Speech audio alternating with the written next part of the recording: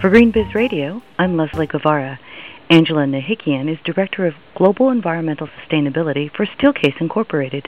The key to the company's sustainability practices and its design strategy lie in its approach, Nahikian says, and that outlook may come as a surprise to people who have kept track of this industry leader and its innovations. Angela, thank you so much for being with us today. Thank you, Leslie. Happy to be here. Would you talk to us about sustainability practices in business? It's a huge issue, and Steelcase has long been an innovator in this area and, in fact, an industry leader. Tell us, what are the big things? What should we be keeping in mind? Well, I think when it comes to sustainable business practices, it begins with curiosity. And I think the insatiable appetite for more information and more understanding. So we like to consider ourselves as students, curious students of sustainability. And I think that if you keep that mindset and hold on to that mindset, that there are just endless opportunities from a business and business model perspective. So I would say that approaching it from that direction, we really are very focused on the environmental sustainability aspects of our products, which has been a significant investment for us and a significant focus over the years, particularly in the past 5 to 10 years, and understanding the chemistry of our products, which is a significant learning and an ongoing learning for us. So we begin there and invest in understanding the life cycle impacts of our products, and then ways that we can ensure that our products have a second life through either recycling or reuse. With those 3 platforms in mind, that's the beginning of all of the thinking that we do around our product development side around sustainability. But I think more and more we're interested in what are the innovation opportunities and how do we start truly braiding and integrating the social, environmental, and business model aspects into total design solutions. So if we're thinking about sustainability as being the ultimate systems design problem, how do we weave these 3 elements together to really innovate? Because I think that's where we believe the future of sustainability opportunities will be, as the innovation opportunities provided by thinking about it differently.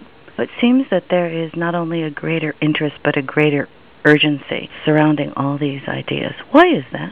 Why is that happening now? Well, I think certainly there's been a lot of evidence on the environmental side from a climate perspective that there is an absolute sense of urgency. We have a lot to make up for, and we all have to have this sense of urgency. But at the same time, I think that especially society at large corporations, large businesses, there really has to be an evolutionary aspect to sustainability, and those things are in tension. So the sense that you can't change everything overnight. What it requires is this sense of urgent iteration, radical evolution, if you will, approach to sustainability that's really going to win. And I think a lot of people understand now and are starting to see ways in which they can have that radical mindset but evolve in a way that sustains business and standards of living and society expectations. Are there things that Steelcase is doing along these lines that you can share with us? This is a different way of thinking about sustainability. How do you, for instance, begin to integrate populations that are not maybe participating in the economy? And how do you design products and delivery mechanisms to help those folks become part of the economy? Those would be some of the things that we're starting to think about. In terms of delivering solutions, we're not close enough to talk about some of those things at this point, but we certainly are thinking about them. And I think that we have some examples stretching the boundaries of sustainability that we could share, and one being the research that we're doing in the growth of forests. We have a research forest adjacent to our wood manufacturing facility here in Grand Rapids. It's a collaboration with the Forestry Service and Purdue University and a number of other universities and organizations across the country. And what we're trying to do is to understand how to more effectively grow the kinds of wood stock and wood materials that we need to manufacture our product. We are looking at ways in which you might grow trees to accelerate the growth and still maintain the integrity of the soil, as well as to be able to grow more uniform trees with more uniform growth patterns that make them more conducive to veneer. So those kinds of investments are really outside the day-to-day running of our business, but really extend, upstream to how the materials are grown that get to us and how we can participate in advancing the knowledge base around that. And it gets back to that curiosity aspect and this desire to learn. And if we do that, we'll be able to produce better product, and we'll be able to do that more sustainably.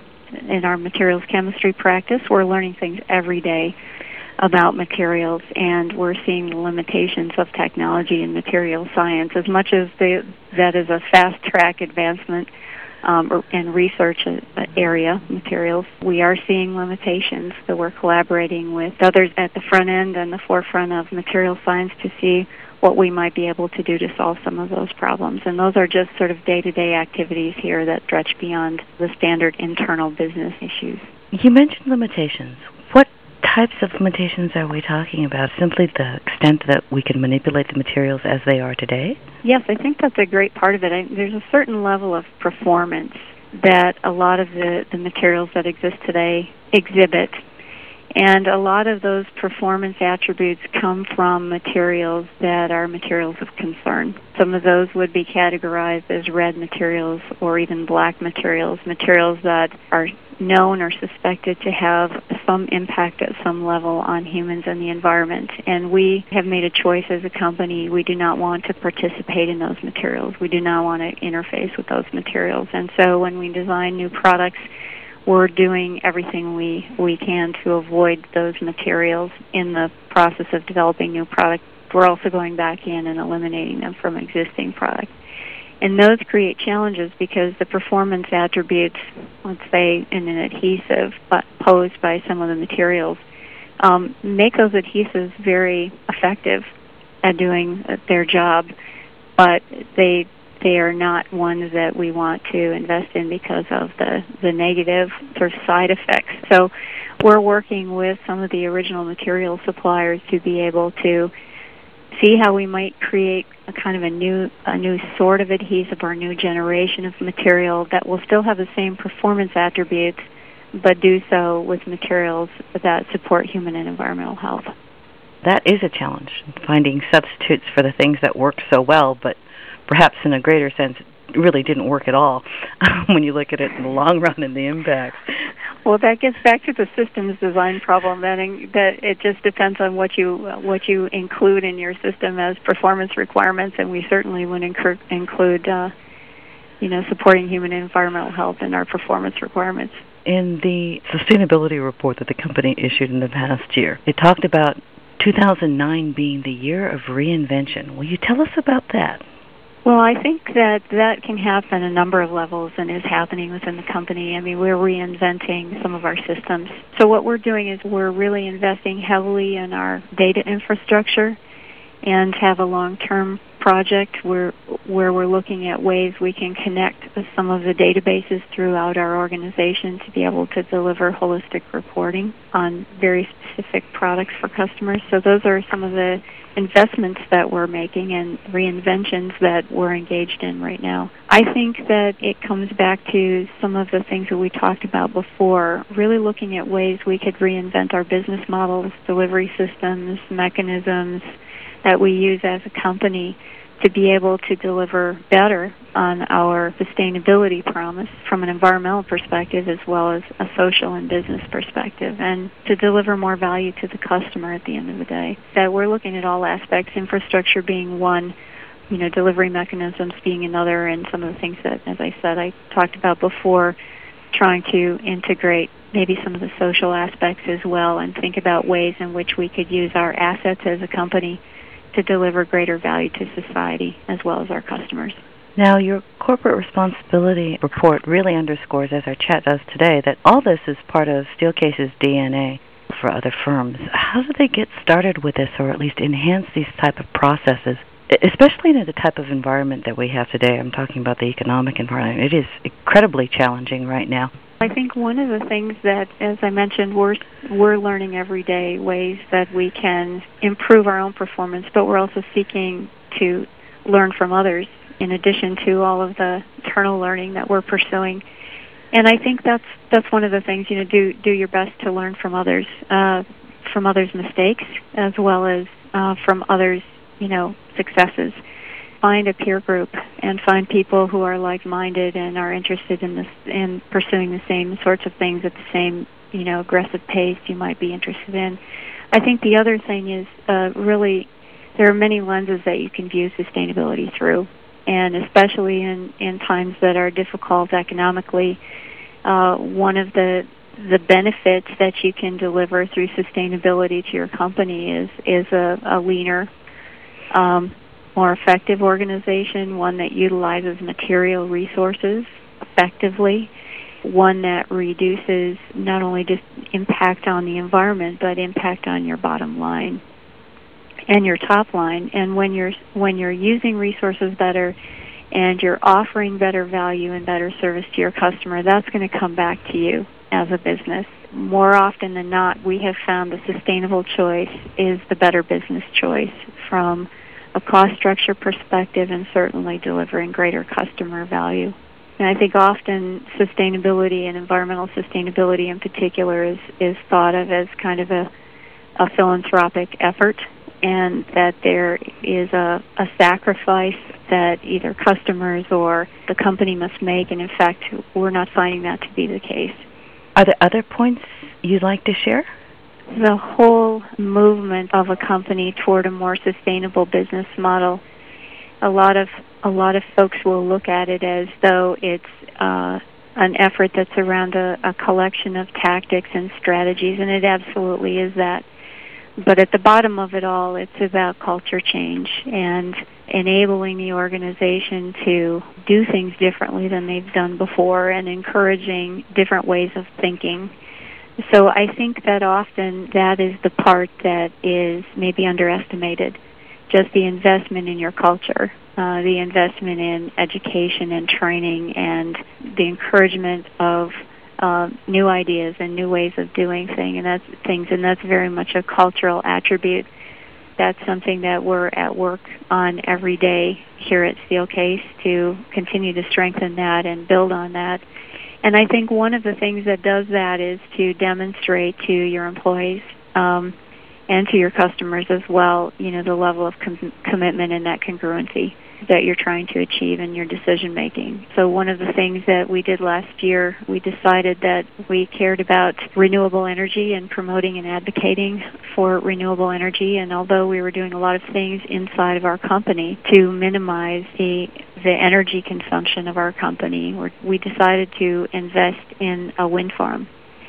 And people would say, what connection does that have day to day to your business? Well, it does. There are some connections that it has to our business, but probably the biggest benefit of that investment, which was to make that commitment to financing the wind farm through the purchases of all renewable energy credits that come from that wind farm, allowed it to be built and will allow other renewable energy source to be created somewhere else because of that investment. And I think what that said to people, and it was very surprising to us because we didn't do it for those reasons, what that said to people was that we are in fact serious about creating a better kind of future and participating in that indirectly with their company, but also through investments that are unrelated to their day-to-day operations. So I think those kinds of gestures can demonstrate to your employee base as well as your customers that you are in fact interested in advancing renewable energy and sustainable ways of manufacturing and operating as a society. We're talking about that wind farm in Panhandle, Texas, 8 turbines. 8 turbines. Yeah, the Wege Wind Energy Farm, and we named it after Peter Wege. He is a philanthropist. He is also a member of one of the original founding families of Steelcase, and he has really dedicated his life to sustainability, and he's dedicated his resources to advancing sustainability aims in terms of water and education and all the dimensions of sustainability that really are critical to realizing, I think, what we all hope will be a different kind of future for our kids. He's really not only an inspiration just people within our company, but certainly to a lot of people outside of our companies. This wind farm can power as many as 3,000 homes in that area, right? Yes, it's estimated to generate that much, and also that is about 20 to 25% of our annual electric energy consumption. It was a very fitting investment for us. That's a key number, 25%. Yes, that's our footprint reduction goal by 2012, which is our 100th birthday. Right in time for the century mark. Absolutely. We figured what better way to celebrate, right, than to reduce our footprint by 25%. And in fact, in some areas we've already reduced it that much. In other areas we're still working on it. But from an operations standpoint, we're really pleased so far with the progress, and that's a real credit to all of our folks in operations and all of our product development folks who are paying close attention to how we develop products and how we manufacture them. Thank you very much for being with us today. We appreciate everything that you've shared. Well, thank you, and I just want to say before I leave that I think that, events like Greener by Design and any forums where people can share ideas and swap strategies in an effort to advance this work as a whole, regardless of the company. It's necessary and it's important to have these forums. So thank you, Greener by Design, for sponsoring and hosting one. Angela, thanks so much. Thank you.